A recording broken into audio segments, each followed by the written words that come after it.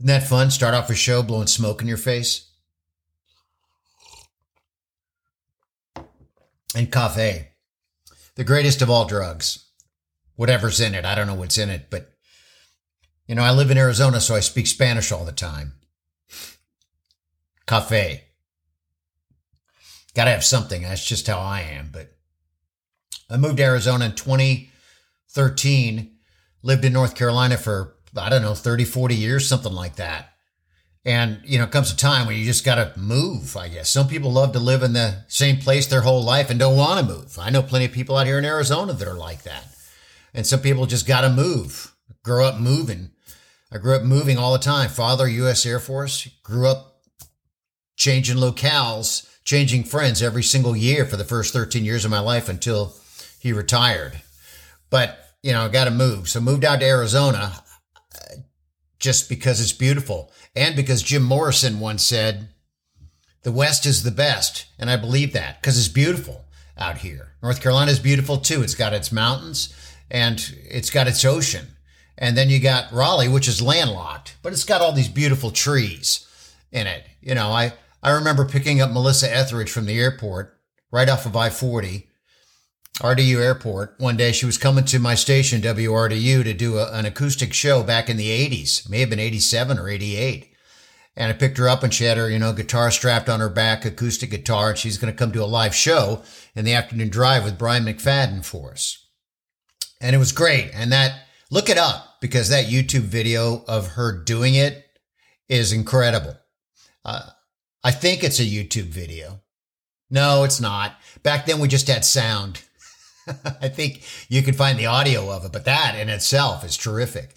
But we're driving back and I was in the front seat. She was in the passenger seat and she's just looking out the window the whole way in I-40, just looking and not moving, just looking. And I was throwing small talk out there. I mean, what are you going to do? And she ignoring it all and not paying attention to any of it or anything I said. And which is a lot like my radio show. And finally, one point, after about 10 minutes, she turned around and looked at me and said, man, it is sure beautiful out here. And I'm like, okay, all these beautiful trees. Okay. And I found out afterwards she's from Leavenworth, Kansas, which is nothing but plains. Right? I think there's a prison around there somewhere. And so she thinks all the trees are beautiful. I've lived around trees my whole life. That's all I've seen. In fact, there are so many trees out here, you can't see anything but trees. You can't see a sunset. You can't see anything. It's just trees. I'm not a tree person. I'm not a tree hugger. Trees to me are overgrown weeds. The West is the best because you can see. You can see things like sunsets, and they're out here every single night. But I moved out here, radio job ended because it comes a time, right? As Neil Young once said. And, got to find a new job, got to find new work. Let's try the corporate world. Let's see if I can be good at corporate stuff. Am I any good at corporate stuff? Because I've never done corporate stuff. If you're a corporate guy in radio, you're going to be a flop, a failure. Can I do the corporate world? I thought so because inside, I'm just a regular Joe. In radio, I had this character that I was playing. Inside, I'm just a regular guy. Let's see if I can be successful as a regular guy. Start this baby all over at 55 years of age, which I was. And so I nailed down an interview with this translation company. Like I said, my father was a United States Air Force guy. We lived in Spain when I was a boy, 2 to 3 to 4, and I learned Spanish fluently. We lived in Central America for a couple of years in the 70s, El Salvador, no less. And his job, the gig he had, was to sell jets to the Salvadoranian army. Now, do you want to know of a fucked up country? That is one messed up country even today, and it gets worse and worse and worse. And it was a mess back in the 70s. So he was there to sell United States jets to the Salvadoranian army, and they couldn't afford them. And so my father said, well, here, we'll sell you helicopters, and they couldn't afford that. So we left and went back to the United States. I think it was 1974. But at any rate, moved around so much, and I spoke a little bit of Spanish after all of those years in those foreign countries. And so this translator job was for this hiring company, a labor company, who hired Mexican Americans to do work And some of them, believe me, were not Mexican Americans yet, if you know what I'm saying. And they needed translators to fill the positions. And so the woman calls me, the nice lady calls me 2:00 one afternoon, and she says, "Are you ready for the interview? They want to see how well I can speak my Spanish." And I said, "Sure." And she rattled off 3 sentences in Spanish. And whoa, I'm like, what? Excuse me? Big pause, on the end of the line. And she said, "Could you try that again?" I'm like, and she's like, "Sure." And I'm listening on the phone, and she does it again. And I'm here to say, out of all my quote unquote fluent Spanish that I speak, I didn't understand a word she said. Not a single word. It's like, well, and she was like, "Well, thank you. We'll be getting in touch with you soon." And I said, "Sure, no problem." No problem. God, what a corporate answer, But of course, I never got a call back from that. So job interview number 2 in the corporate world ended up being at a dental school. Blade goes to work at a dental school. And over the years, I'd done really well in this hobby of mine, which is video editing. And they need a video editor for their dental school videos. And I sent over a sample.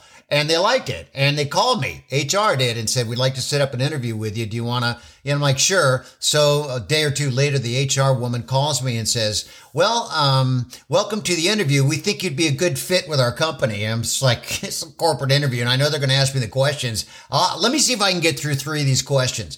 Now, question number 1 is, well, what makes you think you'd be a good employee for Spears Dental School?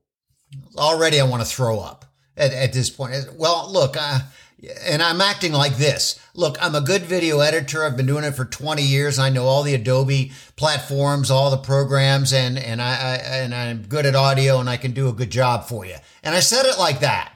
Believe me, I was not eloquent about it because I was ready to hang up the phone. And question number 2 is, would you identify, please, a problem that you had in your business world and how you solved it and how it affected the workplace? Now I'm really ready to have a heart attack and pass out because I can't stand it. And I'm thinking, and it took me minutes, maybe, probably seconds, but it felt like hours, and there's this pause on my end and pause on her end. And I said, well, I one time figured out how to add closed captions to a 30-minute video, and it only took me 10 minutes to add the closed captions. So that was a big success in my head, which I thought was an okay answer. And she said, well, how did that affect the workplace? And I was like, I don't know. I'd given up at that point. I don't know, and so, well, how did you solve that? And I said, I just did it. That's what I'm saying. Big pause, which I love. She's probably rolling her eyes back in her head and she's sitting there going, wow, this is a flop. This guy is never going to work. But I love that pause. It's uncomfortable, and what's uncomfortable is funny and it's fun. And some question about, how did you fix it? And I don't know. And then finally, the last question is, after all these horrible pauses, what are your ambitions and your goals in life? And I said, look, I just want to make a buck. Okay. I just want to make a buck, big pause on her end. And I'm thinking at that point, isn't that everybody's ambition and goal? I haven't had a goal since I dropped out of college, even then, the goal was negligible. It was like, well, I just want to, get a job and pay the rent is all it is. Goal? I don't have a goal. I just want to make a buck. And there was silence, and before on her end, and before she, could get through we'll be in touch, once we go through I'd hung up at that point. And so the corporate world, it's not for everybody. It's surely not for me, but it is for some people. I understand that, but it's not going to work for Blade. It's just not, and now that I'm all